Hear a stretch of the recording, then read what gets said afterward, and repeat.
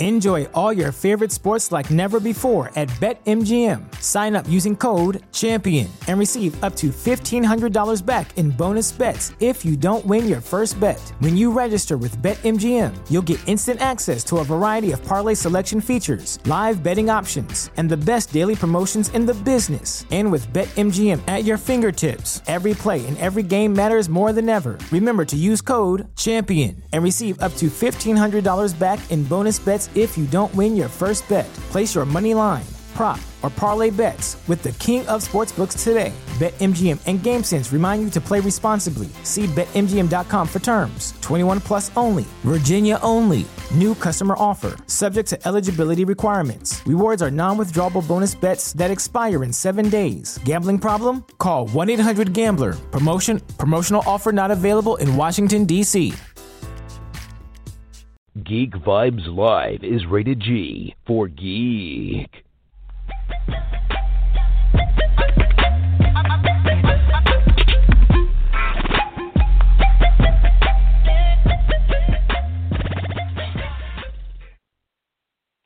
Hello, everyone, and welcome to an awesome episode of Geek Vibes Live Review. It's been a while since we've done one of these review shows. I believe the last one that we did was the second season of Netflix's You, and we're back with another Netflix original, and that is Narcos Mexico Season 2. I am super excited to break down the second season of Narcos Mexico. I absolutely loved this season. I love this franchise, and yeah, so I'm really excited to break it down, and especially to do so with the very man that I pretty much forced to watch the second season just so that I'd have someone to do this review with. But let me please introduce you to our El Presidente, Juwan. How are you tonight?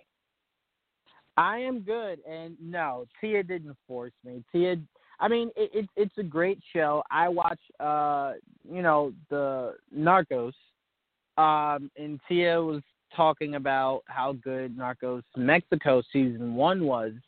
So, when you told me no one else really is watching it, I'm like, I got you, Tia. It wasn't that high on my list to get to, but I'm like, I won't mind speeding it up a little bit, getting right into it, and I'm glad I did, because as soon as I started it, I couldn't stop. So I'm like, it all worked out. And I thank you so much for that. I didn't mean force it was a bad show and I forced you, but I know that you have so many, as do I, so many shows on my list. Anytime someone's like, you've got to watch this, and I'm like, all right, well, that needs to get behind the 10 other shows that everyone keeps telling me that I need to watch. But I was a huge fan of the original Narcos series, the first 3 seasons. And you and I spoke about this a little kind of in pre-show, that I'll admit that the first season of Narcos Mexico doesn't rank the highest for me with the whole franchise. I still kind of give that to the first 2 seasons of the original Narcos. Even though I will say that Narcos Mexico Season 2 ranks pretty high as well now. But let's just kind of start right off. What were your initial thoughts going into Season 2, especially because, say, Season 1 maybe wasn't as great as the previous Narcos seasons? They definitely weren't, but it's always good to temper your expectations. It's soothing. It's the best way to make sure that you don't set these insane, expectations that logically it just probably can't meet. So my mindset was just, now that you've established a story, that's why. When I go into movies that I know are going to be trilogies, I always go into the first movie like, this is a story builder. This is where you build the story. This is where you kind of bring us in. Second movie should be all-out action, not action in the sense of fighting. So it's just all out. And then the third one kind of just wraps everything up. So first season to me was very much a journey. It was a slow, grinded out story. And then the payoff was this season. This season was more of your grit. It was more of your right into the action, right into the heart of it. So my expectations pretty much were just, I was along for that long-ass ride. Now that I've gotten to my destination, make that ride worth it. And this season did that times 2. It was so freaking good. And like I said before, I'm really glad that I started it. Yeah, I have to agree 100%. Season 1 established a lot. We're in a different country now than the previous Narcos. There's all these different players and a story that probably not everyone knows. Like, even if you don't know everything, you kind of knew who Pablo Escobar was.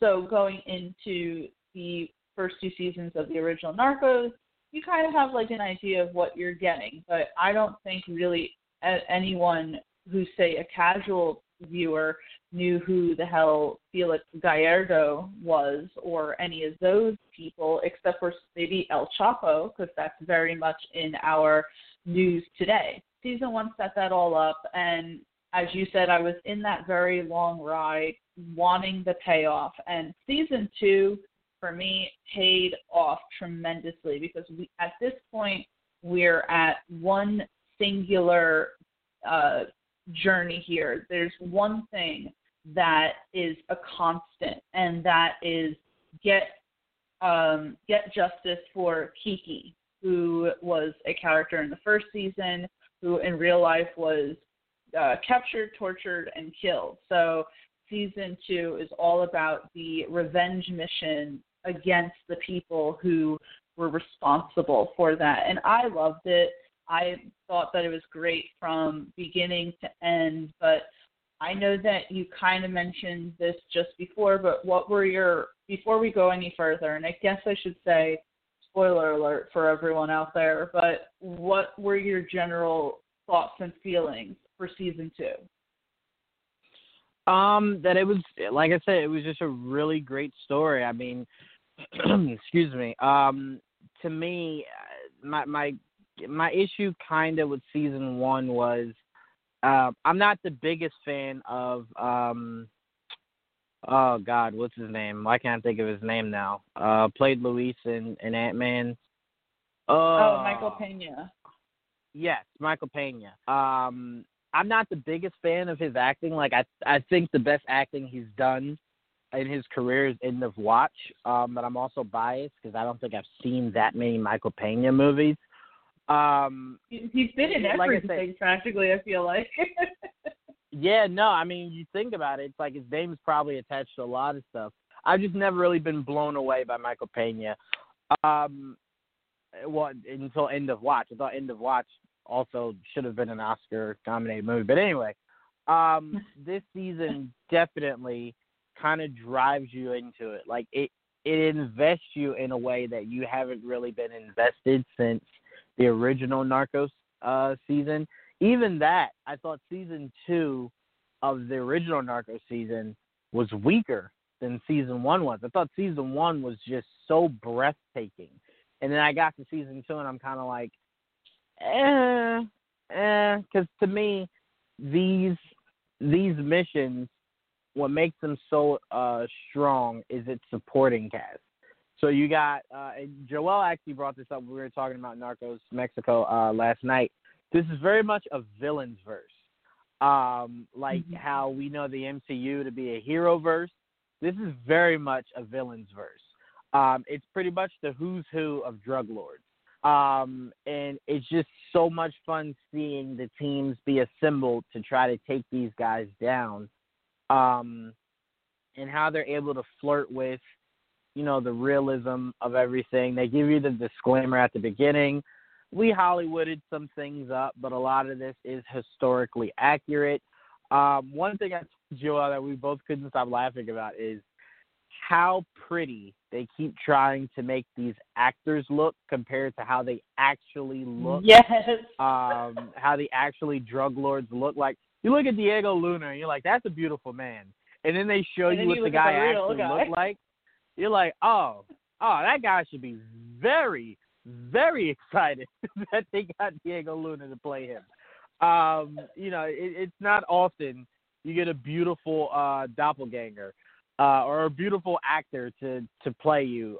Usually they try to go historically accurate so they get someone that looks exactly like you. Diego Luna looks nothing like that guy. Like, so much so, it was almost hard for me once they showed what he looked like for me to believe that Diego Luna was playing that guy. Like, no. He couldn't have been him. Like, who is he really playing? Like, that guy's horrible looking. But no, yeah. it was a fun season. Scoot McNairy needs more. I don't want to see him in another comedy. I don't want to see him in another low-budgeted. I want to see Scoot McNairy become the star that Scoot McNairy should have always been. This guy can act circles. And he legit was the lifeblood of this season. And very much so was what carried me from beginning all the way to end. I love Scoot McNairy. And last thing to you, I'm going to pass it right back to you.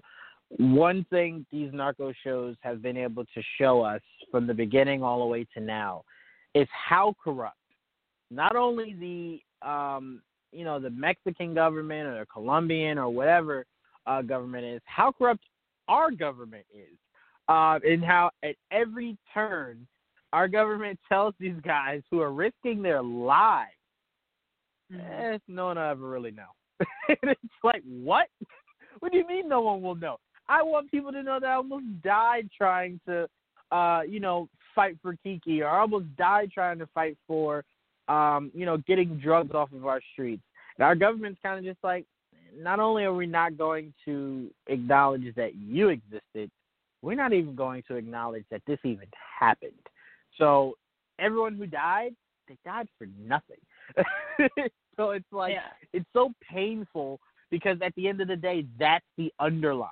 Like, that's the underline. Like, some of this was for nothing. Like, so it sucks seeing how accurate our government is portrayed.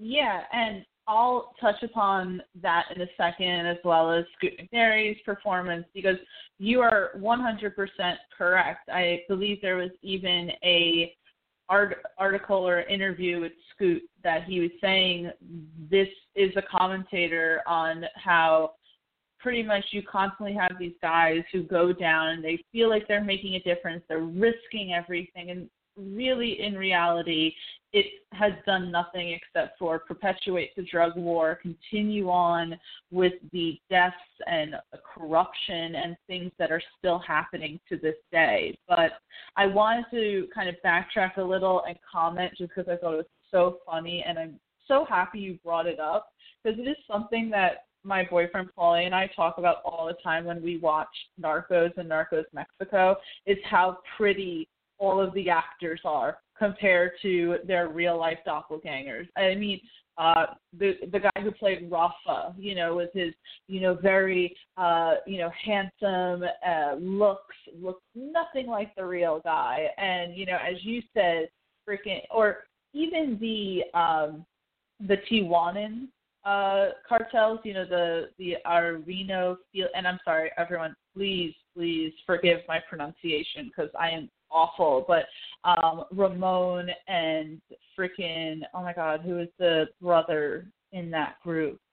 Anyway, they all look like 10 times better than the real people, and it's hilarious to me, but I guess they didn't want to necessarily get people who looked historically accurate because they probably thought that people wouldn't be as invested. We as a society are very superficial, and we want to see beautiful people, even if they are corrupt drug lords. But what you said about Michael Pena is exactly why I would say probably Narcos Mexico Season 1 doesn't rank as high for me. I like Michael Pena, and I feel like I've seen a lot with him in it, but I just don't think, unfortunately, he was as strong as a lead in his own season, because obviously the season was his season. And you can even argue that the second season was his season, even though he wasn't on screen, but his death motivated everything that happened in season 2. But in the first 2 Narcos, it's narrated by Boyd Holbrook, and it's starring Boyd Holbrook and Pedro Pascal. Now, both Boyd Holbrook and Pedro Pascal are playing real-life people, real-life DEA agent Steve Murphy, real-life DEA agent Javier Pena. And then the third season of Narcos is narrated by Pedro Pascal and focusing on him. The first season of Narcos Mexico did star Michael Pena, but was narrated who we found out was Scoot McNairy's character. Now, Scoot McNairy's character is now at the forefront of season 2, and he is playing DEA agent Walt Breslin. And what's interesting about this that I'm getting to is that Walt Breslin never existed. There was never a person in real life called Walt Breslin. What he is a composite character that they made up because they spoke to a lot of agents who were involved in Operation Leyenda, which is the operation to seek revenge against Kiki's killers. And for whatever reason, either they couldn't pinpoint one person exactly, they didn't want to maybe use identities or anything, they decided to go with a new character. And it gave them a lot of freedom to really build on this character and what drove him and why he really was so invested. So for me, and as you just said, Scoot McNairy is an excellent actor, and I don't want to see him in any more comedies. I'm tired of him in these little, indie movies. He needs to start getting the recognition that he deserves. And I really loved his character's journey because what we saw in the first few episodes, his character was very much just driven by one thing and in a way was probably a little one-dimensional. And then about, I want to say, episode 4, we find out more about Walt. We find out what happened with his brother.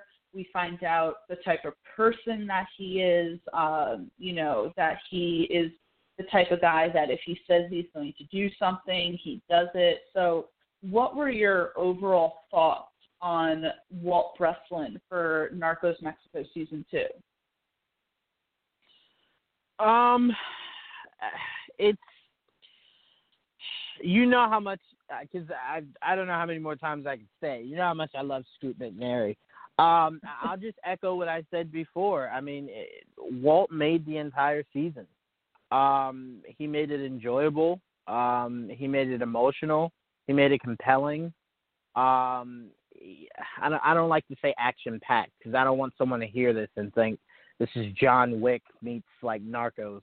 No, but action-packed in the sense of what you'd expect a show about taking down drug dealers to be. So as action-packed as you would expect it to be is exactly what it was. And, I loved every second of it. There were moments where I was like, damn, I know this is about Felix, but show Scoot more. Show Walt a little bit more. Go ahead. Well, I was just going to say, it's funny you say action-packed because previously to the season coming out, all of the descriptions of Walt were he's a bare-knuckles detective who's kind of worn out from his life and he is willing to do whatever. He doesn't play by the rules. And we certainly saw that, say, in the first few episodes. I mean, he literally cut off that one dude's finger. I want to say he probably cut off 2 of the guy's fingers. But then, and so that's what I was expecting. But then they added all these different layers to his character. I'll tell you right now, I know I'm probably skipping ahead a little, but that scene with Walt up on the rooftop talking to Pablo Acosta was such a window of Walt's character, and it was so well done. And I wasn't expecting that. I was expecting to see him like completely disgusted with every single one of the drug lords, but there he is in this one scene having like the most down to earth, just honest and normal conversation with a guy who is a drug lord, even though he despises Felix and has like one foot out the door. He's still in that life, and there's Walt just kind of like really respecting him. Yeah, I mean, it was one of those things where it was like, this isn't a show where it's kind of just like, all right, it's as simple as we're gonna focus on, Walt and these guys are here to get revenge for Kiki's murder. Like, no, it goes in depth. It shows you exactly how hard things are for Walt in his life, like all the way around. It's not as simple as like, oh, he's just here, like, they're here to get a job done and he's going to go back home. Like, no, I mean, we saw, I believe it was his sister-in-law. We saw how difficult it was for him to kind of work through that. Trying to become a better uncle, obviously. Didn't think he was doing a good enough job as an uncle. So he wanted to become more invested, but it's like, it's not really that easy, for her, for you to just pop back in. I mean, because every time you're there, I think she even said this, every time you're there, she just sees him. Like, she doesn't want to see him anymore. Like, that's a part of life she's trying to move on from. And Walt said it, like, it's not that easy for me. Go ahead, I'm sorry. I'm sorry, I was just going to say, like, I got that vibe from her, that she kind of was like, please leave me alone, Walt. You're coming around a little too often, and you may have all this tremendous guilt, but, like, that was my husband, and I knew he was a drug addict, and I'm trying to kind of raise my son and move on, and you just keep popping up and making it seem as if I need to constantly be here in mourning or something like that. Yeah, I think the problem was, I think obviously he was a bit estranged a little bit. He was so kind of engulfed in work. He was kind of missing out on the things that his brother was going through, his sister-in-law, his nephew were going through. So it was one of those things to where it was like reality hit when his brother died, or murdered. Was it an overdose or was he murdered? I think he was murdered, wasn't he? It was a drive-by shooting. Right. So I think everything hit him at once. He was feeling like he was failing, not really getting the answers that he needed for Kiki's murder. He was feeling the pressure he was getting from back in D.C., and then, the effects of what just happened to his brother. So I think it all hit him at once. So, I mean, although you can kind of understand from her point of view, mentally she had probably already checked out from his brother probably years ago or months ago or weeks, whatever. So mentally she was just like, I had let go from him a long time ago. So this was more so of, I have to like physically let go of him because he's no longer here. But emotionally I had let go a long time ago. So I think for Walt, it was kind of like he didn't want to hear that from her because all the hurt he was feeling. So it was like you kind of parading it like I don't really feel anything. Like, kind of hurt him. And he's like, I just want to be closer to family.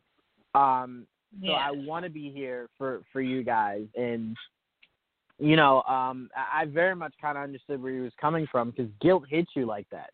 And like I said, I think he was just feeling guilt from, he had thought it'd be easier to get to the bottom of what happened to Kiki. I think he thought it'd be easier, for him to come and be a part of their lives and she kind of just be okay with it and everything.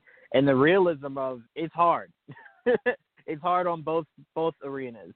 Just really kind of hit him all at once.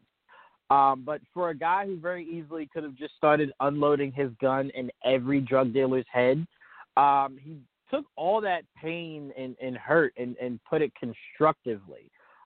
Sure, could you say that Narcos, like all these detectives, do have the same thing in common to where they're willing to risk their team to get the job done because it's become an ego thing for them? Sure, 100%. But I really think we have to give credit to Walt for not just going balls to the wall insane and just really going reckless when he could have, because I mean that's where he was emotionally, that he easily could have tapped into that and he didn't. So I think Walt deserves a lot of credit for not just putting this group at risk more than they already were. Yeah, I mean, in reality, he definitely tried his hardest, even to the point where when he did risk the lives of all of his team and most of his team didn't walk away, he pretty much said at some point when he was sitting in front of whatever official he was sitting in front of, do whatever you want to me, but we owe it to these men to respect their wishes. So I just think that was such an interesting dynamic in the season, and it kind of goes into another point that I wanted to make, because we see, going back to Felix, right? And the one big difference that I saw with Felix as opposed to, say, Pablo Escobar, and we can't help but talk about Pablo because he was the one who started off the Narcos franchise. Even though Pablo was a despicable person and did all these really horrific things, he was still a family guy, still loved his wife and still loved his mother. But we saw with, like, Felix, he would sell, what's that meme where it's like, I will sell you to Satan for one corn chip? I mean, that was Felix, literally willing to throw everyone and anyone under the bus. And I thought it was really interesting that the show decided to focus on two drug lord characters, such as Pablo Costa and Don Juan. Two characters who are, yes, in the drug trade, but we have Don Juan, who has this big family. He's all about family. He's all about being loyal. And then Pablo Costa is all about honor, and I'm a bandit, I'm not a crook, and he has no honor, Felix. So, I mean, I guess what I would ask is, how did you feel about Felix in season 2? And he got what was coming to him, essentially. Yeah, I think with Felix, I think one thing that this show has done a great job highlighting is that none of these guys were properly taught how to not only claim power, but how to manifest it, how to maintain it. The drug game apparently is very much ego-driven. I mean, there were countless times where Felix could have put his ego aside. I mean, it's something as simple as his last act, instructing his guy to kill that guy's wife and kids. That's just a move you have to know you can't make. You know, like, there's lines that once you cross, there is never a way to come back from that. So once he did that, it was like, you have to know they're not going to, like, fuck with you anymore. Like, that's done. They won't respect you because it's just a line you don't cross. I mean, Tia, how many mafia movies have we seen where they're like, women and kids are off the table? You don't mess with women or kids. And you didn't get that message, apparently. No, apparently not. You know, like, to me, I've never been in the drug game or any of this. I mean, just watching movies. No. I mean, I have. No, but, you know, from watching, you know, all these mafia movies, you always know, like, women and kids off the table. Like, come on, morally, it's just, like, you don't go there. And then to see how comfortable Narcos is going there, it's like, oh, no, I don't think you guys get it. Like, that's where the line is crossed. And it's, you know, it's warfare now. So, I mean, Felix 100% put himself in the exact situation he ended up being in, because it was avoidable. It was avoidable. Like, when he kept saying, release Kiki. That's, like, if you're going to be that guy, you go, you untie him, you push him out, and you say, hey, it's his word against ours. He has to prove, you know, that we're doing what we're doing. I don't believe he could do it, you know? And you release Kiki, and you tell everyone, hey, you don't like it? So what? I made the decision. I'm sticking with it. And if you did release him, none of this heat would be here. Like, eventually this heat would get to you because, you're not going to be selling drugs in the United States and not find out. But it wouldn't have been as severe as it was. I mean, because Felix was battling a battle on two fronts, trying to maintain power and respect and trying to keep damn DEA off of his back. So I think it was one of those things where it's like, did he get what he deserved? Sure, yeah. But this was definitely less of a Pablo situation and more of a Felix easily could have shifted the balance of power if he had not let ego just drive him pretty much into a prison cell. Yeah, Felix definitely just everything was like unavoidable. I don't want to say everything, but a lot of things are unavoidable because Kiki's death was something that most of the bosses, the Plaza bosses, didn't agree with, and they kept mentioning it. At the beginning of the season, when he sits down with Pacho from the Cali cartel in Colombia, tries to talk to them about money, Pacho says, well, we're giving you the drugs, but apparently seizures are up by 40%. I wonder why that is. Maybe you shouldn't have killed and tortured a DEA agent, Right. So we see that as a theme, and that's one reason why the bosses are not happy with him. They're not happy because they're losing money, which again is a result of Kiki's death. So as you said before, it certainly was a clash of egos because every single time Felix sat down to speak with any of them, it's like you could feel the tension in the air. It was just so on the tip of your tongue when it came to that. And especially, I have to talk about this one scene because it literally is one of my favorite scenes in the entire show. And it's so we see Felix in the beginning of the season trying to regain power because people are pissed. His Plaza bosses are pissed. His Plaza bosses are fighting one another. We have the Sinaloan cartel duking it out with the Tijuanan cartel. And he's trying to, and then on top of all this, the Colombians are screwing him over. So we see him at some point trying to regain power. And his thinking is that he's going to bring in Don Juan from the Gulf, who previously was dealing in heroin. He wants to bring him into the cocaine trade. It seems like Don Juan is going to be okay with that. And then they're supposed to all meet each other in Panama to pretty much tell Pacho from the Cali cartel that, hey, we're in charge, we're calling the shots because I have Don Juan with me. And I love this shit because if there's one thing you can say about Diego Luna, I think that he's great at showing when he's absolutely ready to shit his pants.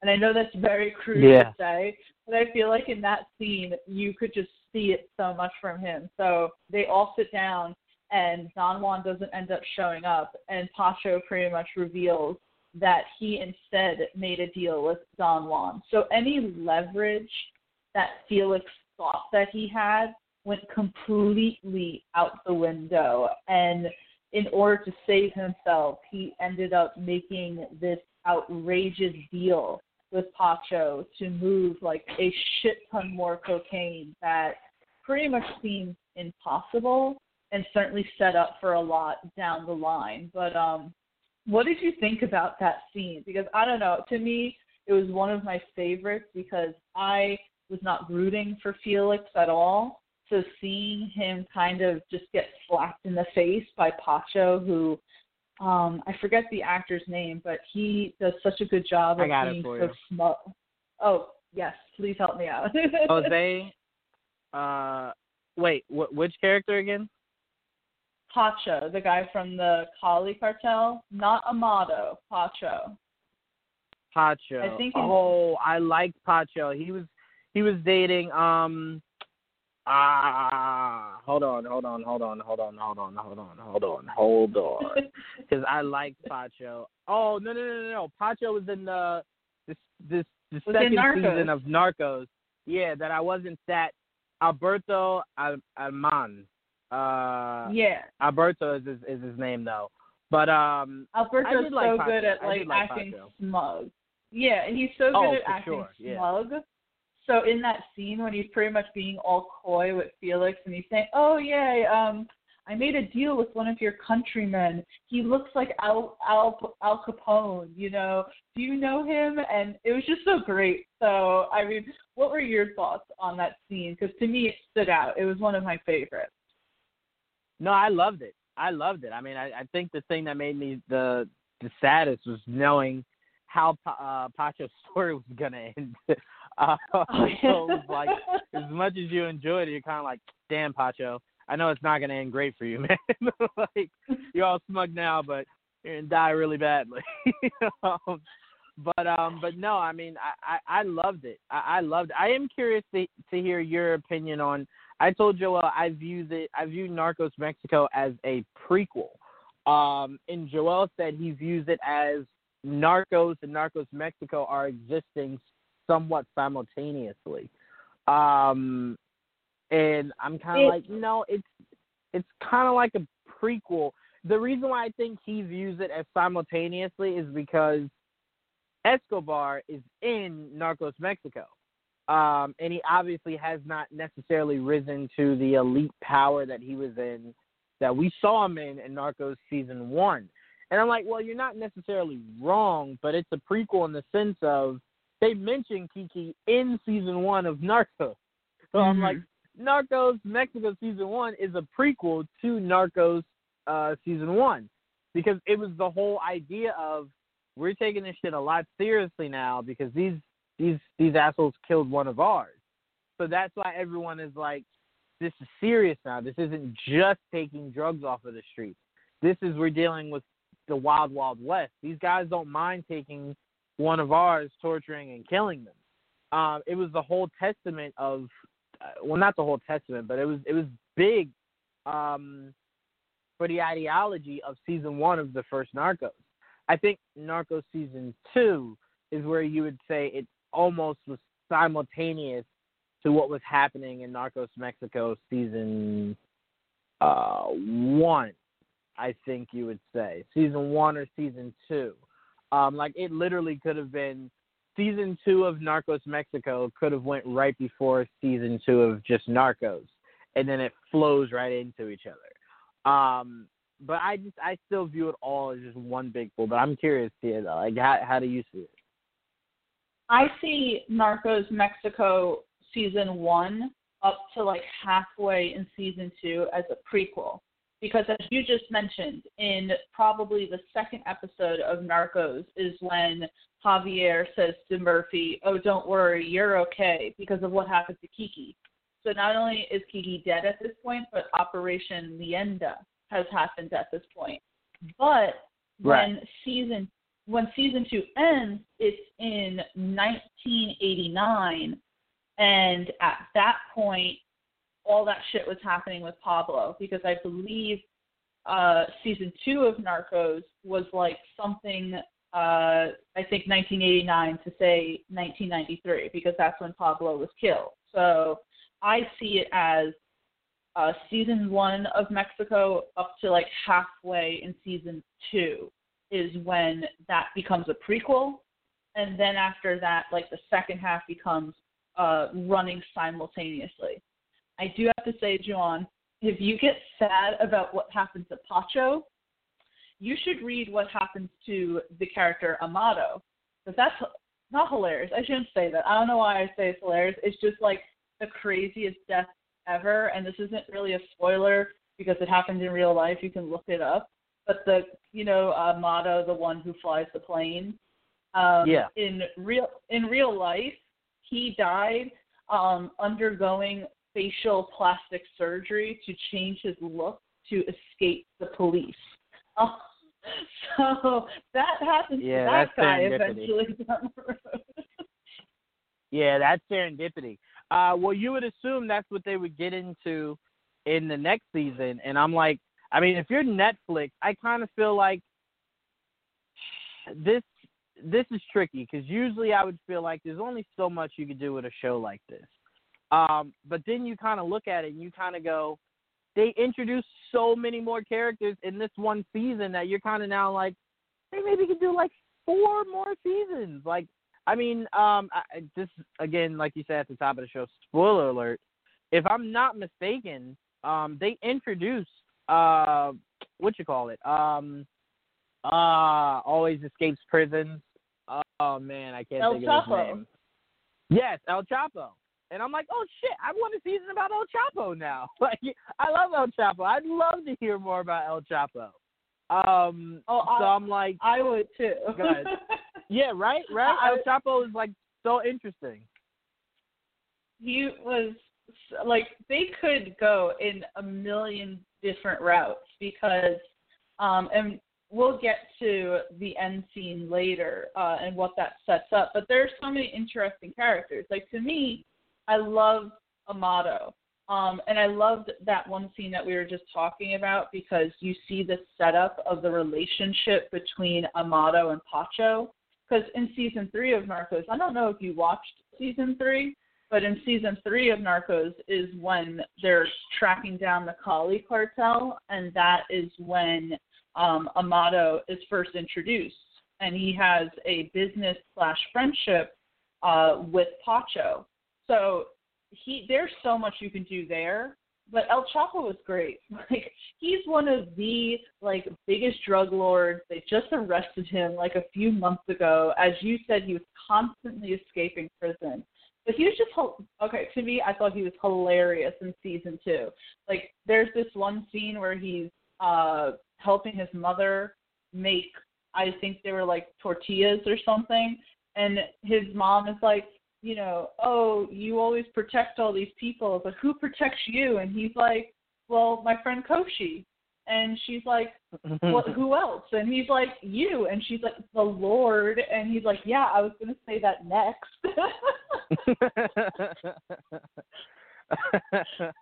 No, this show, like, you think it's as simple as, like, oh, they're drug dealers. It has heart. It has grit. It has humor.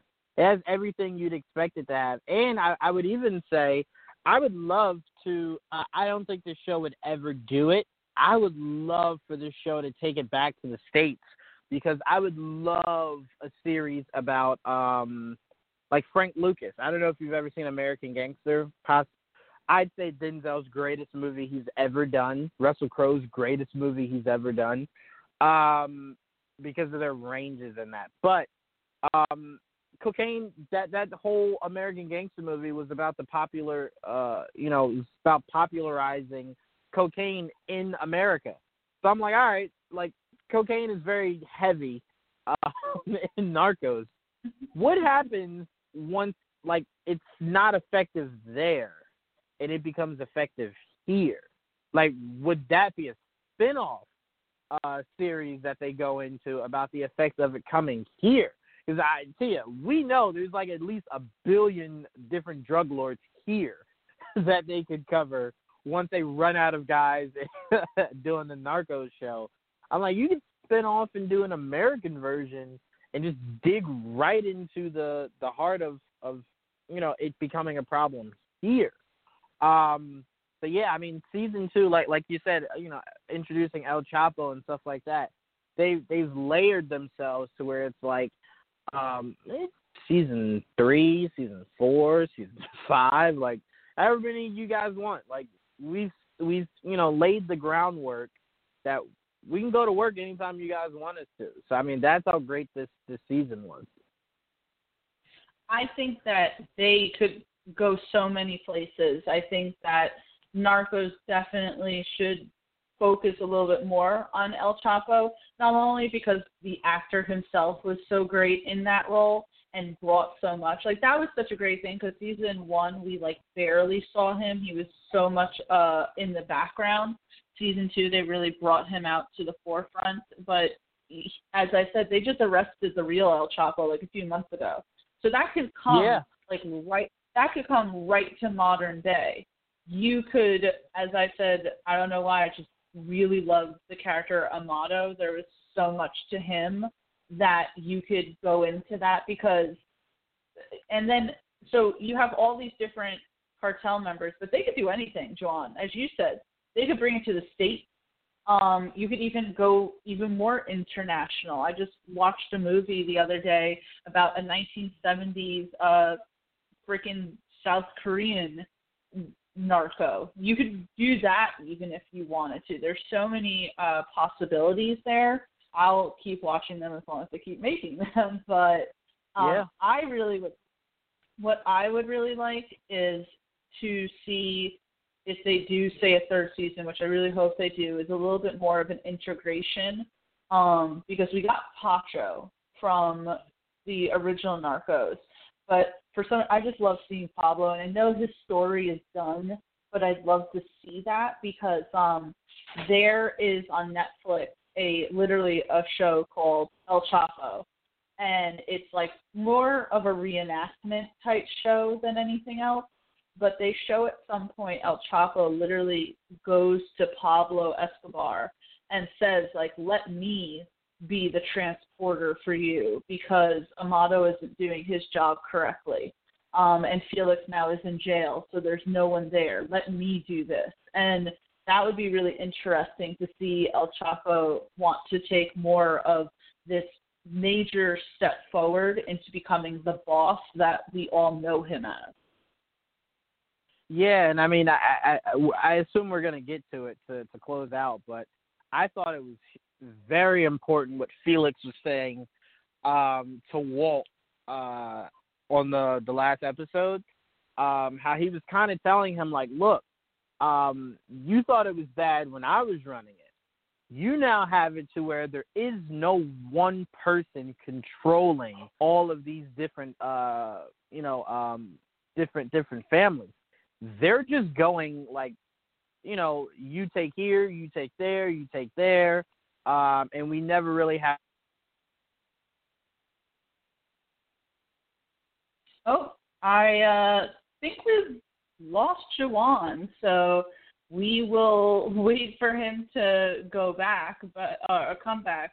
But I believe what Juwan was kind of saying here, and it's really prevalent, the final scene between Walt and Felix in the second season of Narcos Mexico, where they're talking to each other and Felix is saying to Walt that he's going to miss him when he's gone. And obviously we saw kind of what has happened in real life with all of the Plaza bosses branching off into their own individual cartels. And Juwan is back, so I kind of was just picking up where you were leaving off with Felix and Walt. I am so sorry. I was sitting here just talking, and I asked you something, and I'm like, Tia? And I looked down, I'm like, what the hell? I hung up by accident. But no, I was saying it was so important what Felix said, because it was true. It was like, we always hear the term, you'd rather deal with the devil you know than the devil you don't. So, I mean, that was never more true than this moment. Like, you guys thought it was horrible dealing with me. Well, what do you think it's going to be when there is no face? Like, you don't have one person you can key in on. There's families that are acting as one. But there is no head of it. Like, there's no head of the snake. There's just a bunch of snakes. So it's like, what are you going to do now that you can't hone in on one particular person? Like, sure, you stop one guy, there's like four more other people that are running things. Someone else would just step in and kind of run things. But what I was saying before I stupidly hung up on myself was, what happens when one family decides they want more power, or they don't like how you're running things, or they don't, or they think you're skimming money, or you're doing this, or you're doing that, and a war breaks, and it's now a war of the four families. I mean, if there was one important scene in all of this season 2, it was when they faded out all of the different sides staring each other down. Kind of like, yeah, kind of giving them, giving each other the look like, yeah, you just wait.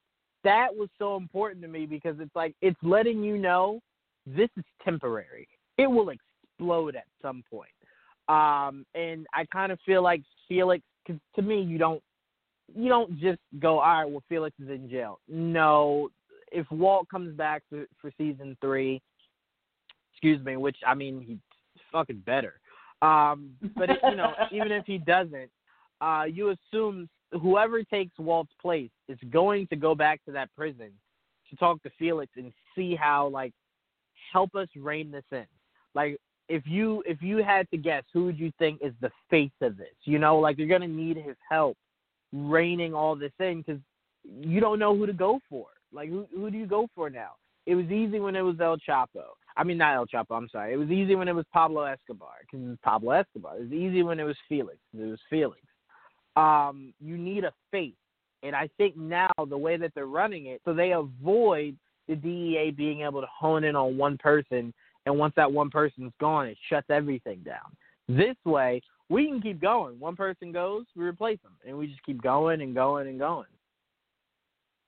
Yeah, and that scene was fantastic because I think in that sense it truly showed how intelligent Felix is because and obviously they're writing this show, so it's in modern day. We obviously saw what happened, but in the context of the show, Felix is able to predict everything that is going to happen.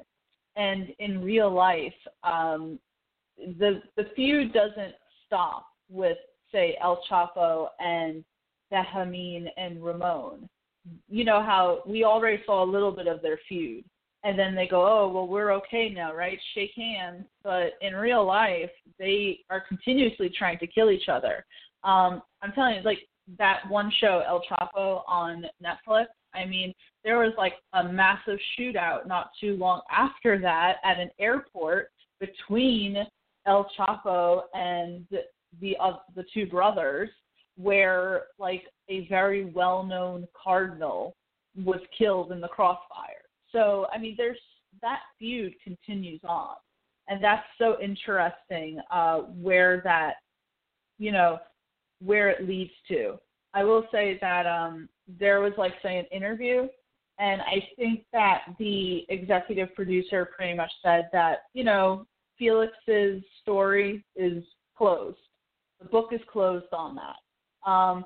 But he did say that he would love to have Scoot McNairy back, and there was a separate interview where Scoot McNairy said he would love to be back, so I'm just saying, let's make this happen. But yeah, I mean, it's as simple as that. If you're Scoot, don't start filming anything so nothing gets in your way because nothing else is important, and you make sure you're available to do season 3. I mean, it's that simple.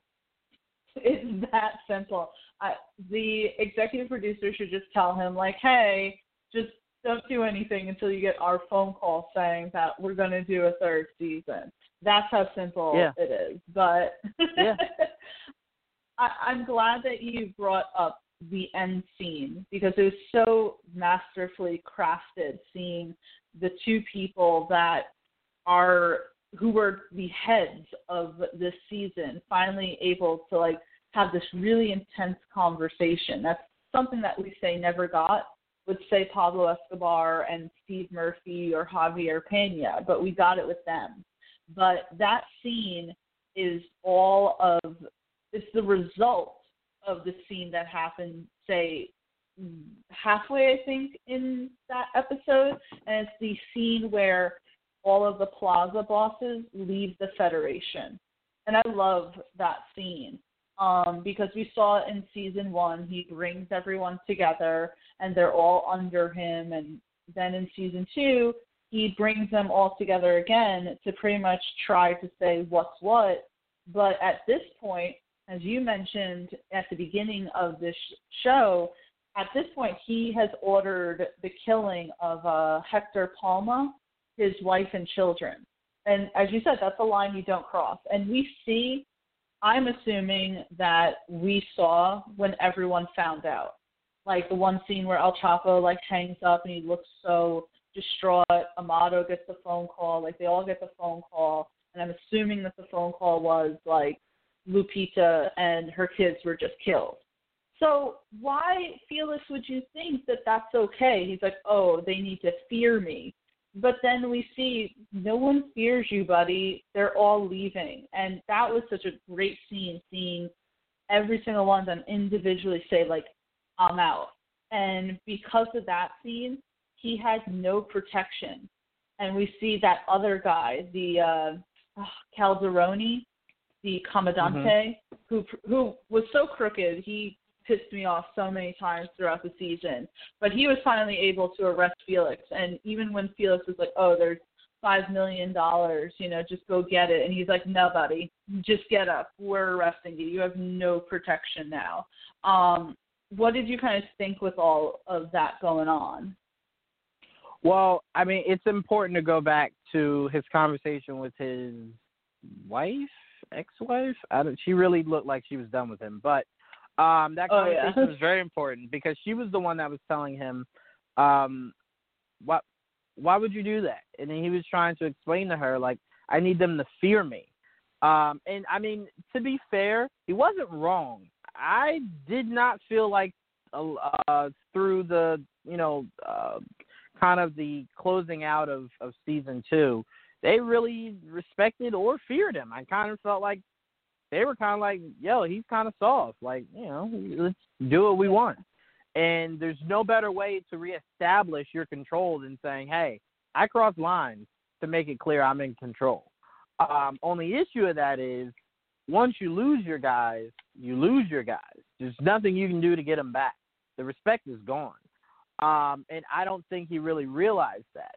But I think the point, and again, I'm paraphrasing here. This isn't an exact quote. I think the point his wife was trying to make was, what if someone decided to make that point to you and did that to us? Mm-hmm.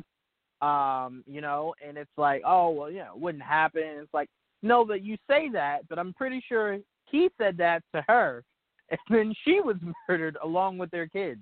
And by the way, that's the worst way for someone to see that their wife and kids are dead. He threw them off of the bridge into the water. I didn't even know if he killed them before he did that. So it's like once you do that, there is no coming back from that. Like there is no, all right, you guys like still love me now, right? Like no, that's it. But as you were saying, the scene with him getting arrested was important because I loved the line. I actually, like, if this was a play, I would have stood up and started clapping. I loved it when, after he said where the money was, and he said, no, this isn't that. And he kind of goes, oh, so, like, you're really arresting me. It was like, yeah. Like, yeah, this is over. I just loved that moment of clarity where he was like, this is it, man. This is it. I mean, he even said on the way out, give me my cigarettes. Like, no one grabbed them. Like, no one picked them up. Like, no, man, you're not getting no smoke. But I loved it because that's very – no, go ahead. I'm sorry. Just like you loved that line, I loved back at when everyone's leaving the Federation and Amato is sitting there, like, leftover talking to him, and, Felix is like, how long have you been planning to fuck me over? And Amato's like, I was just waiting for the right time. And he goes, you're out, man. And I love that because everyone else is saying, like, I'm out. And he's like, you're out. He's like, you're the one who's screwed now. And he even starts saying, you can try to run, but they're going to catch up with you. Like, no, even this guy who I want to say in season 1, it seemed like Amato was quite loyal to him. But you essentially got his uncle thrown in jail. And they didn't really talk about it a whole lot, but I feel like that was something that Amato was harboring because, his uncle was Don Neto. And I think that was something that always that Amato carried with him throughout the season. Like, I'm just waiting for the moment to kind of, like, screw you over and throw you under the bus because that's exactly what you did to my uncle. And that was wrong. I don't think anyone would have cared that he did it to Rafa, but I think that certainly it mattered that he did that to Don Neto, if that makes sense. No, it does. What was the name of the guy that Mimi was with? Oh, Pablo Acosta.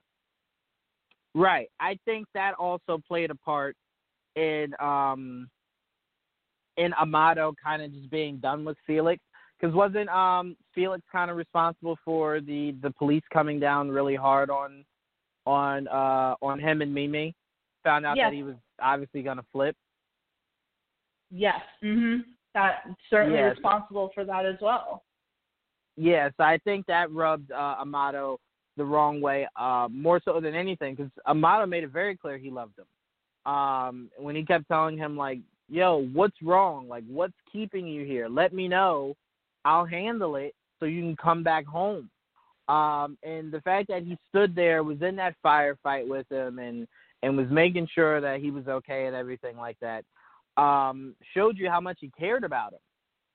And I think the one moment, and it sounds crazy, but the one moment I actually got emotional was Walt telling him, like, look, man, Mimi told me not to tell you, but, like, she's pregnant. Like, you're going to be a father. Like, I'll stand in front of you. I'll shield you. Let's go. Like, come back. We'll get you immunity. We'll get you what you need. And I don't know what went through his head. I don't know if it was ego. I don't know if he didn't truly believe that he would make it. But he, pushed Walt out of the way, which is very honorable, because he very much could have used Walt as like a human shield. Pushed Walt out of the way and embraced his death. And it was really see Mimi go through it, because Mimi was a writer. And Mimi kind of felt like we're close. We're close.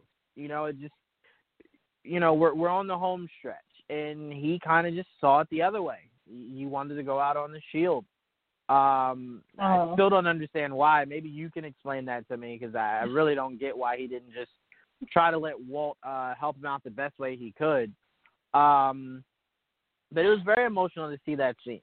Very, very, very emotional. I have so many thoughts about that scene. I cried during that scene. It showed you, as you said, so much of these two characters, right? Walt literally, like, Walt didn't need to do that. He literally, like, in the middle of the firefight was like, I'm going in. Here I am. Here's my signed piece of paper to prove to you that I literally went to someone and got you this deal, so you need to come with me. And he literally puts himself in front of this guy, where easily he could have been shot and they could have just been like, oh, Walt tried to shoot at us or something. They could have made something up. Walt could have easily lost his life in that moment and decided to instead risk it for Pablo. And I think that Pablo respected that a lot. And that's why he was like, get down, Walt. And Walt obviously knows what this asshole's going to do. He's like, stop it. Right. But yeah, I got emotional too when he's like, listen, Mimi's pregnant. And I loved the relationship between Pablo Costa and Mimi. Fun fact before I go any further, because I'm that type of person, I have to look up everything. The real Mimi still is alive to this day, and she is doing horseback tours between Texas and Mexico. So, hey, you can go and get a horseback tour with the former lover of a drug lord. She says that though Go ahead. No, go ahead. I was going to say she had an interview where she said, although Pablo Acosta wasn't the best looking man, he was very kind. Yeah, that's funny. It's funny because as much as I would love to go out there, I couldn't, mainly because I would only want to ask her about that time. And I know she probably is like, I don't want to talk about it. And I'm like, well, I don't want to ride horses, maybe. So yeah. I'm going to get on this horse. and you're going to answer some questions, okay? But no, I mean, it's one of those things to where it's like, what I love about this series is, and, every time I tell someone this, they're always amazed. I'm like, I know nothing about any of these real life people. So hearing, they died this way, hearing, they went to prison this way, it is always so shocking to me. The whole season, when Pablo Escobar died, and then they showed you the real footage of, like, him in the streets, his mom holding that little press conference and everything. I'm like, I didn't know any of that was real. So it's great that this show gives you real footage, real photos real video and stuff like that. So it adds more depth to it. So it's not just like, oh, this is a really cool show. You're like, oh shit, like this really happened to people. Like Pablo Escobar really just shot up like a shopping plaza to prove a point. Like this is real. It adds another layer that I really truly enjoy. I'll always say, really quick, in the first Narcos season, as someone who's completely ignorant to any of this as well, the scene where the kid, is on the plane and presses the button and blows up the plane, you're like, oh, that's something that they so put in just for dramatic shock value. And it's like, no, that really happens in real life. And it's like, holy shit. But going back to the Pablo Acosta scene, because you had asked me if I could make sense of it, I can't really, except for the fact that he said in the first season, I know my end. It's in the middle of a firefight. But I was telling Brittany about this, and she was hilarious because she was like, he's so stupid. Like, you had the opportunity to have a immunity, have like witness protection, have this life with this woman who you clearly love, and you decide to throw all of that away. Like, do you think Pablo was stupid in that moment, or just prideful, or a little bit of both? Stupid. I mean, I can't say. See, the thing that I don't like is when guys do something like that. You go, he's just very prideful. To me, pride is a good thing. Like if you're being screwed over at work, right? But like you need the job because it's like how you're able to take care of your family, and like you speak up against something that's happening that's wrong. Like that to me is prideful. But that's like the purest form of being prideful. Like, sure, was it stupid because now you don't have a job, now you got to figure out how you're going to feed your family and everything?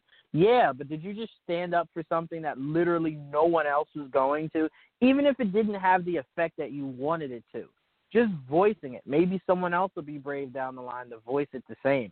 Like, what he did isn't something I would want someone to see and go, yeah, no, I'm going to do the same thing. Like, no. So it's like saying prideful to me is like, no, that was just stupidity. Like, you had an out. Like, you had a legal out, sure. Could the cartel have hunted you down, killed you, me, and the kid sometime in the future? Possibly. But, I mean, they obviously had so many other things to worry about. I don't really think they would have cared because you were taking down Felix. I don't really think you were taking them down. So once Felix was out of the way, he didn't have anything that was, strong enough to take them down, and he was cool with Amado. So I'm sure Amado would have, said, like, leave him alone. He knows nothing. He only knew enough to take Felix down.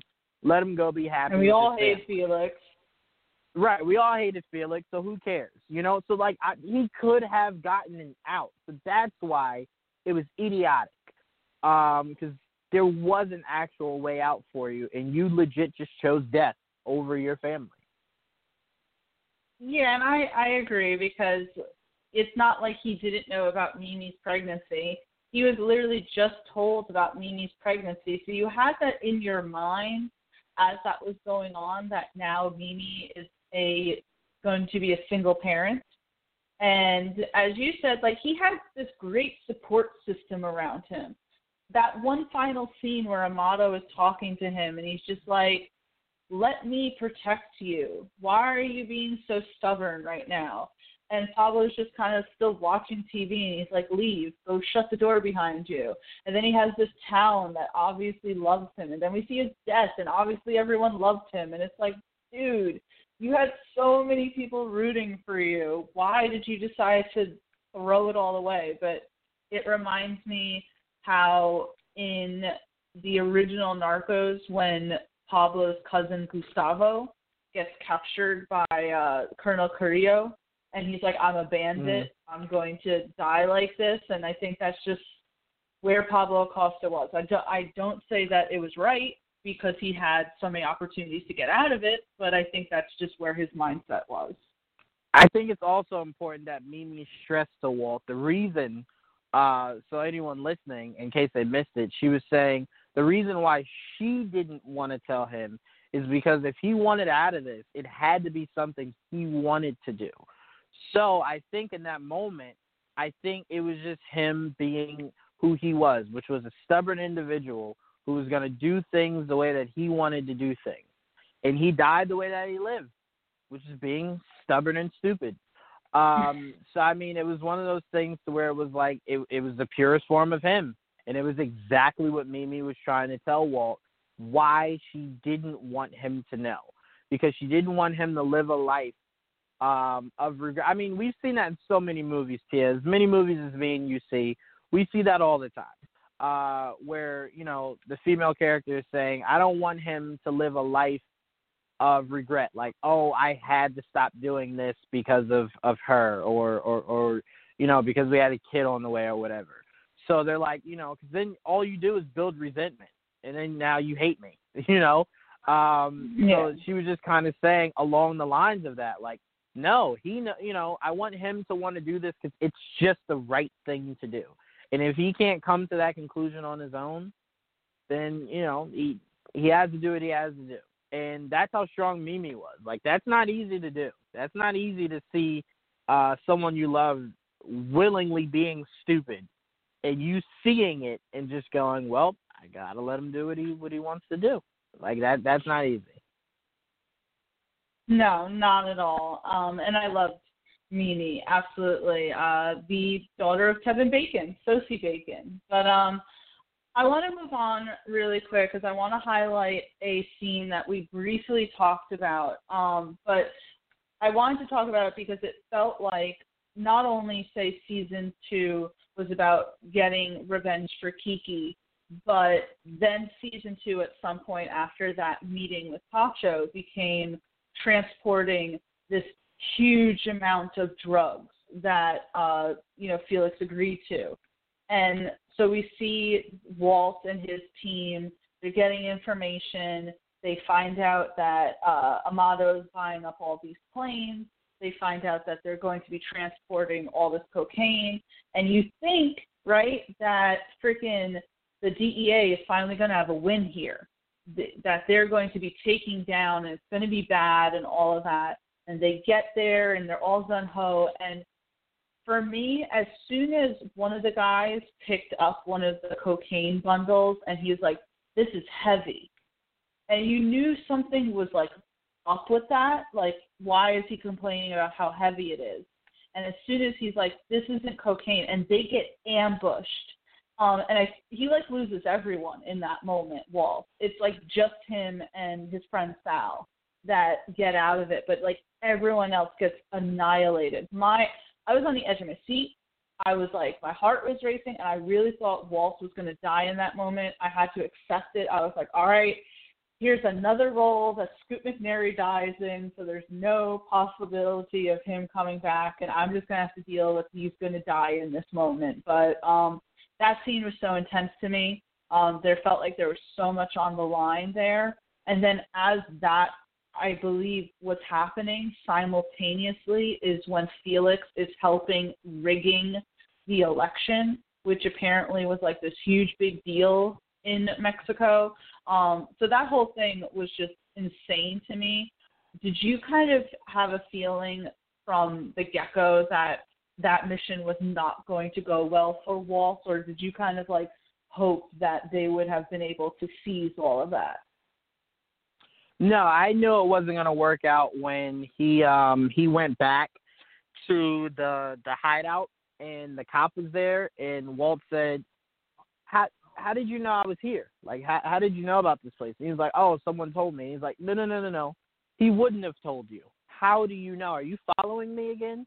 From that moment, it kind of just felt like, I don't know if I can trust this guy. Like, I don't know how much trust I have in him. And then we see him shoot one of Walt's guys. So, I mean, obviously, he doesn't mind putting his interests before anyone else's. And I think Walt always knew that, but Walt thought he was a means to an end. And, you know, it didn't work out the way that Walt wanted it to. It worked out in the worst possible way. But to me, what's more important is what Felix. You said. Yeah, Felix is the only person it worked out for. But the more important thing about what you said is the election. And what was very important to me about what they said in that whole sequence of what was happening of that election was important because it happens to this day. And it happened in the election, in our last election. And what I mean by that was they were saying how they were making it so people who didn't vote thought, oh, it doesn't make sense for me to vote now because, like, clearly he's going to win. So, like, that's at least, 50 to 100 people, you could say maybe per state that are saying, or per city or whatever that are saying, well, I'm not going to vote because, they're showing me right here he's about to win. Little do they know, no, that's not the case. Like, go vote. Like, go vote. And I think so many of us were saying, there's no way a guy is going from NBC to the White House. And I think we let too much of, he's not going to win. And then people were just like, I don't need to vote. There's no way this guy's going to win. And then, no, it happened. But it's very important that we pay attention to that because it happens in your local elections. It happens in your global elections to where you feel suppressed. You kind of feel like you're not being heard. So people might even feel like, I'm not going to vote. And it's like, no, that is very important. That is the highest form of you getting yourself heard is voting. Whether or not they do it the right way, that's a different story to be had. But that was very important to me, that whole sequence, them getting caught, him shutting everything down, and then going, I don't know what the fuck just happened. It's like, what happened. You did it. It's like, I don't know anything. Well, like, I hated that guy. I hate that guy so badly. He went downstairs. Oh. I loved it so much. He shut everything down. He's like, oh, technical difficulties. It's like, bullshit, man. He's like, no. I don't know what happened. I don't know what's going on. I love that, but it just shows you how important how cutthroat the political world is from every avenue. It's not just an American thing; it's every avenue. I think it happened. It was worse off there because you had very little information. I think now we have all the information. I just think we have a lot of people that just don't care. There it was, well, we don't have the information. We're seeing that he won. So I don't need to vote because he won. So, I mean, it was just, that was very crucial. I was so happy that they implemented it in there, because it was knowledgeable for me. But I thought that was a bigger issue than not the air raid, but what Walt and those guys are going through. Even though as crazy as that was, I thought that whole political sequence was possibly some of the more important scenes of the entire season. I feel like that one guy, and if you look at it, obviously with the subtitles on, it said Mr. X. And I don't know if you noticed this, but a few times in the season, they bleeped out the guy's name. So clearly, like, it's so intense that they can't even say it on the show. But that guy, like, I feel like he blew himself up because he kept going over to the tech dude and he's like, hey, show me the numbers. Hey, do this. And I'm like, if I were in that room, I would find it suspicious why you, a member of the opposition party, are hovering over the tech guy who's responsible for showing the numbers. I'm like, maybe if you hadn't done that, you wouldn't have blew your spot up. Yeah, no, very good point. Very, very, very good point. But that's what I'm saying. That's how important that was. Yeah, and as you said, this is something that we saw in our election. And this season did its due diligence to say, like, hey, we're not just putting this on, say, the Mexican government. This is something that we do. And I know that I'm, like, ping-ponging back and forth here, but it's the same thing, like, in the beginning of the series where Walt explains that, well, who showed them how to torture? We did. We showed them how to torture. Yeah. We've been transporting guns to different countries. Like, this is stuff that we do.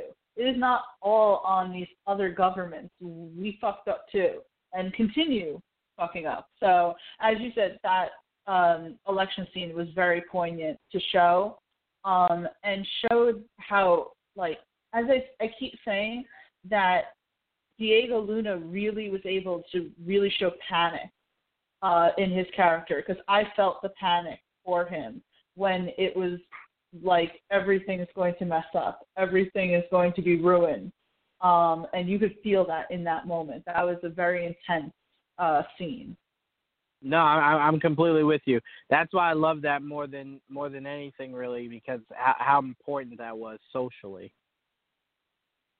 Yeah, it was incredibly important socially. Just it's amazing, like, how much the government at the time was influenced by Felix. But as Felix had said, say, earlier in the season, if he took his money out of the banks, he'd essentially bankrupt the freaking country. Yeah. Yep. But whatchamacallit? What was I gonna say?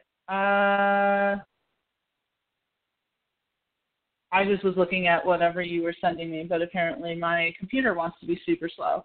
But whatchamacallit? Before we kind of go into, like, say, our final thoughts for the season and everything, I wanted to talk really quickly about one final scene towards the end. That was one of my favorite, and it's such a small scene, but it was Hector Palma getting revenge on Felix's guy for killing his family. And just to let you know, going back to that, the guy shot the wife in the head, but I don't know if he shot the kids before he threw them off the bridge. Yeah, that's what I'm saying. I don't know. I don't think he did. I mean, I think what it was trying to showcase us was just throw him off the bridge. Oof, that was so bad. But how did you feel about that final scene when Hector and El Chapo were walking into the shoe store? Because I had to watch that scene a few times, and Paulie kind of, like, laughed at me because I thought that girl was literally just buying shoes, and then she decided to steal the shoes herself. And Paulie's like, no, she was the distraction. I'm like, oh. Right. I was like, I just thought she just wanted some shoes. Yeah, no, I mean, I will tell you, like, usually Hollywood has, like, those tropes that you kind of just like, all right, well, that's not all men. But no, there's never a time where a woman is not a perfect distraction for a guy. There will never be a time in American history that will not work. So I'm like, no. That's what I thought when I first saw it. I'm like, yeah, no, that was the setup. That was 100% the setup. That's actually how a lot of these guys set you up. You know, most of these guys that love control, that love power, women go right with it. It's one of their, you know, their loves because they think they can control it. So what better way to use you than one of your things that you're addicted to? So I completely thought that when I first saw it. But when I saw that scene, I'm kind of like, yeah, man, you had to know this was coming. I was more so shocked that they, not that they killed him in public, because if one thing I've learned about Narcos is that nothing happens in shadows. They do not mind kidnapping, murdering, whatever, right in broad daylight. They don't mind it. And, like, no one ever says anything. Like, when Walton had that shootout in episode 1 when they kidnapped the guy, I'm like, literally no one opened their window and was like, I'm going to call the cops. Like, there's a lot of shots happening. Like, it was just like, no, this is every day, man. No, this is every day. But, yeah, I was shocked that they killed him so mercifully. I thought he would have wanted to maybe drag it out, torture him a little bit, you know. I was like, oh, bat to the head? Oh, that's better than I would have. I mean, you threw my kids off a bridge? Nah. More has to come to that. Like, it can't just be a simple bat to the head. I'm sorry. It can't be that simple. So that's what I took from it. I was just shocked it was that simple. They were just like, nope, bat to the head. I feel good. I feel better. I was watching this with Paulie, and he was pointing out, how does that guy just stand still and let it happen? I'm like, well, what was he going to do? Try to run? They all have guns. Oh, no. they would have done. No. I think if you ran, it would have been worse. It would have been worse if you ran. He knew it was just what was he gonna do at that point? I mean, even if he had a gun, I'm going to die. Pretty much was his mindset. Whether I die standing here, whether I die running, dying is on the menu tonight. Like there is no substitute. There's nothing else. So I think he kind of was. Here's the thing: in that world, you have to be okay with the idea that no, I'm probably gonna die. Like I'm gonna die. So when it comes, you're kind of just like, shit. All right, thought it'd be later, but it's now. So all right, let's do it. I think that's pretty much the mindset of them all. It's not like he had Felix's protection anymore.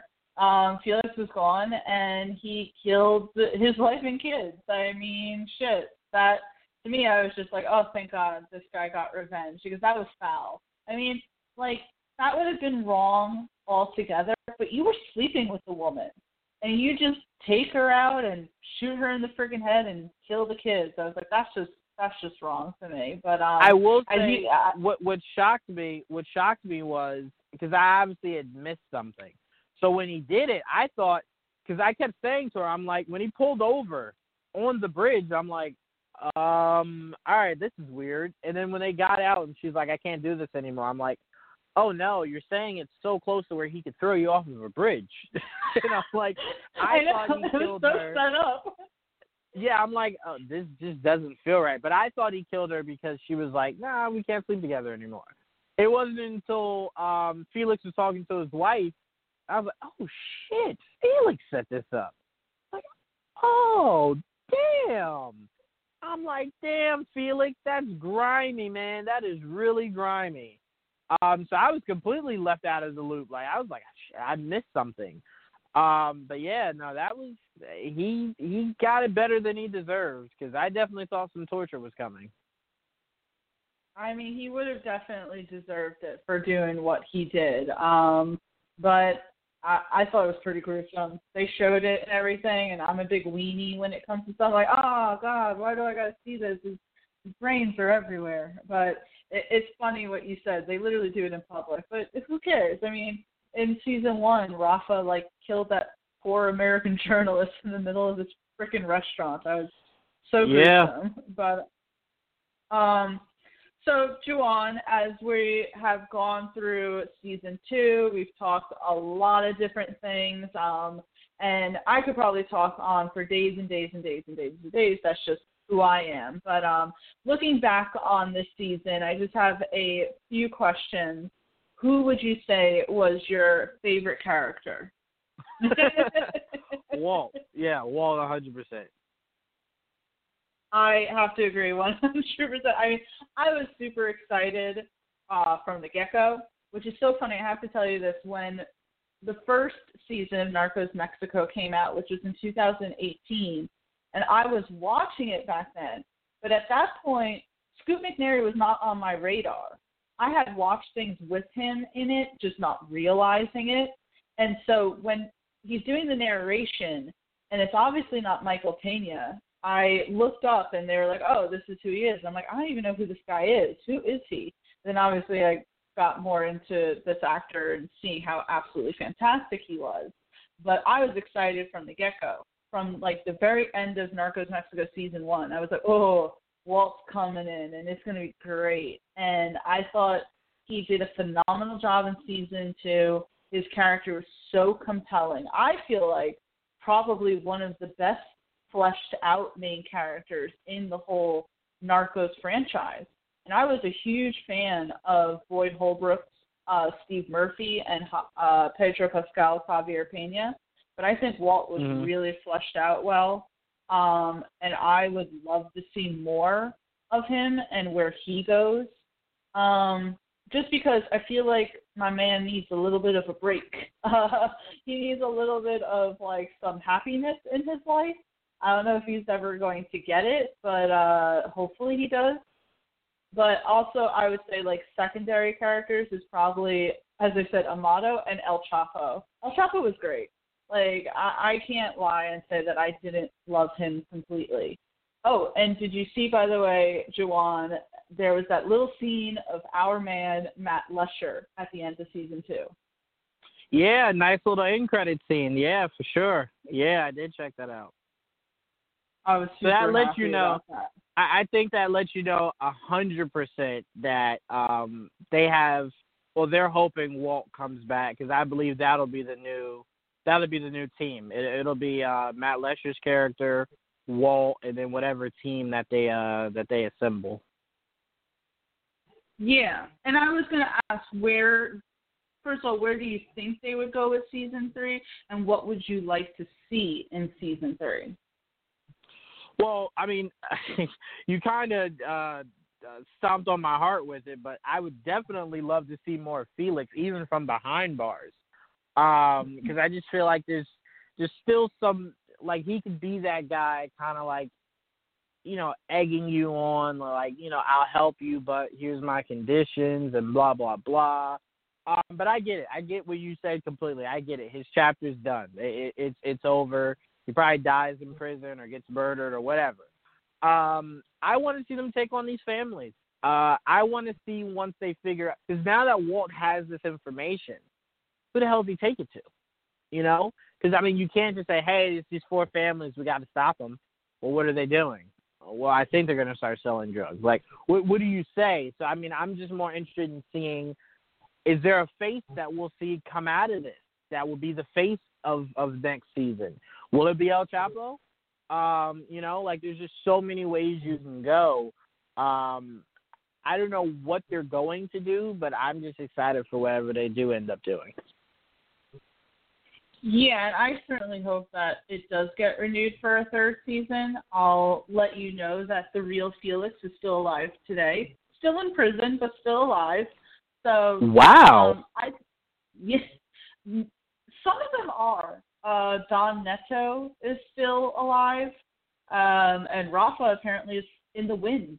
So who knows where he is? But I think more so what I was reading, that the executive producer of Narcos Mexico was saying that Diego Luna is going to be filming the Disney Plus show, the Cassian show, and I think that he was thinking that probably that would interfere in any sort of filming that they would do, say, for season 3. So I think it was more so on that. But I love your ideas there. Like, even if we see him once, where Walt is kind of in the middle of an investigation, he doesn't know where to go, he just doesn't have the resources that he had, and going to him and he's like, all right, you know, talk to me. Because I believe for a little while, at least, that Felix was still trying to operate a business while in prison. So it certainly could pop up there. For season 3, for myself, I would definitely like to see it focus on El Chapo.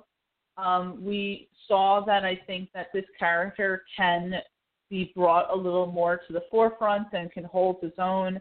There's so many interesting things there, especially kind of like, I hate to say this, but like humanizing him a little, like with his mother and everything. I think that we could see that, and that would be an interesting concept.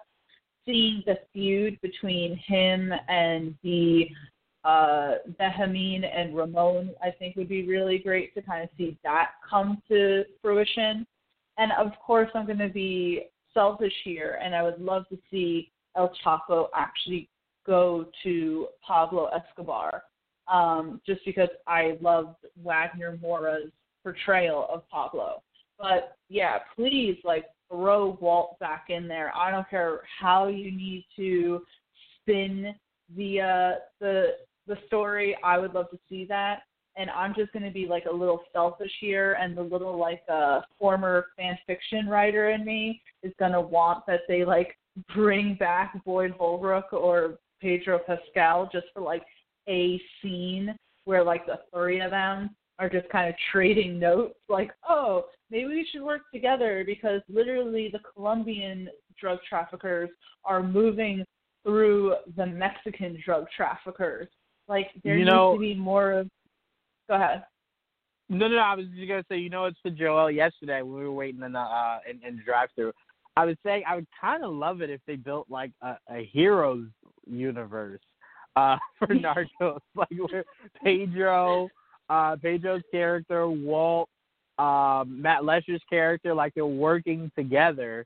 You know, but, you know, when you see Pedro Pascal's character, he doesn't give any inclination that he's worked on anything besides those 2 high-profile cases that he worked on. But, I mean, it also doesn't mean that he didn't. I mean, he wouldn't really need to talk about it, really. But I'd freaking love that. And, like, hearing you say that gets me even more excited because I'm not the only one that wants this heroes verse for Narcos. Because as you said, it's so much of a villains universe, which is great, but we never see really the heroes working together. And I would love that, like just seeing them all, because to me it makes sense. You have literally the Colombians working through the Mexicans, just build up your resources. And they could do it because, as we just said, Walt is a made-up character, and season 3 of Narcos was completely fabricated. Not, say, the Cali cartel, but the real Javier Pena was never involved in taking down the Cali cartel. Again, I did a lot of research. The real Steve Murphy and the real Javier Pena packed up their bags as soon as Pablo Escobar was dead and went right back to America. So having Pedro in the 3rd season take down the Cali cartel was completely made up. So you did that, you can do this. So that's just how I feel about it. I'm with you. I love it. Our little heroes first. They just need to hire us as their writers, and they do really good. I'm just telling you. But Juwan, before we kind of wrap everything up, is there anything else that you wanted to talk about? Anything else that you wanted to point out, or do you feel like we just did like an awesome job with this? No, I think we freaking killed it, Tia. I don't think there's really anything else we need to break down. I'm trying to think, was there anything else that really stood out to me at all? I can't really think of anything, and I hate it because I know I'm going to hang up and text you like immediately, like, damn it, Tia, I thought of this. But no, trying to think, I can't think of anything really. We did a great job breaking this down. I think we got people that saw it excited. We got people that didn't see it. Maybe hopefully will go and see it. I do know this, Tia. Maybe I might team up with you again to do Altered Carbon Season 2. I've been liking what I've been seeing so far. Yeah, and that's the thing is that I only just started the season. I really didn't have time before the podcast to kind of watch it, but I am super pumped about that. Thank God some of my favorite Netflix shows have been coming back because it was getting really boring for me for a while. I'm telling you, ever since they canceled all of the Marvel shows, my TV viewing pleasures have gone down tremendously. So with Narcos Mexico coming back and Altered Carbon now back, I'm super happy, and I hope that we do get to come back and do an Altered Carbon Season 2 review. But Juwan, what would you like to plug for everyone? I know that you and Joelle just did another Facebook Live, Much to Do About Nothing. Did I get that correct? Yes, you did. Make sure you guys follow us on Facebook and check out our all-new episode of Much to Do About Nothing. We had a very fun episode. We went super long.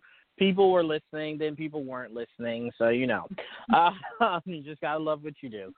But make sure you guys go check that out. We had a lot of fun. We covered a lot of different stuff.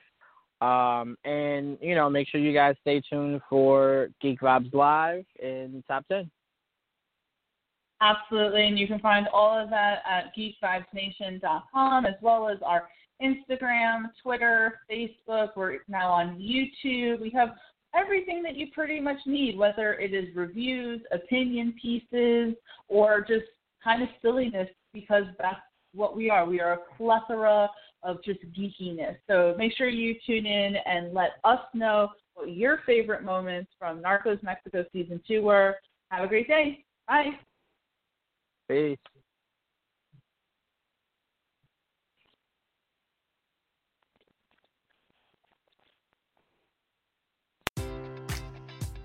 Enjoy all your favorite sports like never before at BetMGM. Sign up using code CHAMPION and receive up to $1,500 back in bonus bets if you don't win your first bet. When you register with BetMGM, you'll get instant access to a variety of parlay selection features, live betting options, and the best daily promotions in the business. And with BetMGM at your fingertips, every play and every game matters more than ever. Remember to use code CHAMPION and receive up to $1,500 back in bonus bets if you don't win your first bet. Place your money line, prop, or parlay bets with the king of sportsbooks today. BetMGM and GameSense remind you to play responsibly. See BetMGM.com for terms. 21 plus only. Virginia only.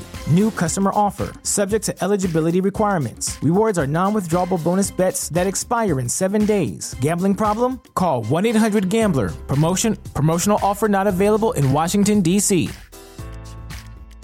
Cashback is not available on gas in New Jersey and Wisconsin. Hey, good morning. You're heading to the airport, right? Yep, thanks for checking. I like the car. How long have you been a rideshare driver? About 3 years now. I really enjoy it. Isn't it hard to make money these days with the price of gas being so high? Not for me. I use Upside, the free app that gives you cash back for every gallon of gas you buy. Wait a minute. Are you saying you actually get real money back when you get gas with the Upside app? Yep, I get real cash back every time I get gas. Does that actually add up to anything? I'll make around $200 to $300. Wow, that's serious extra cash. I'm downloading the Upside app now. Download the free Upside app now to earn real cash back every time you buy gas. Use promo code CAR for an extra 25 cents a gallon bonus on your first tank. You can cash out anytime right to your bank account, PayPal, or a gift card for Amazon and other brands. Just download the free Upside app and use promo code CAR for a 25 cents a gallon bonus on your first tank. That's code CAR.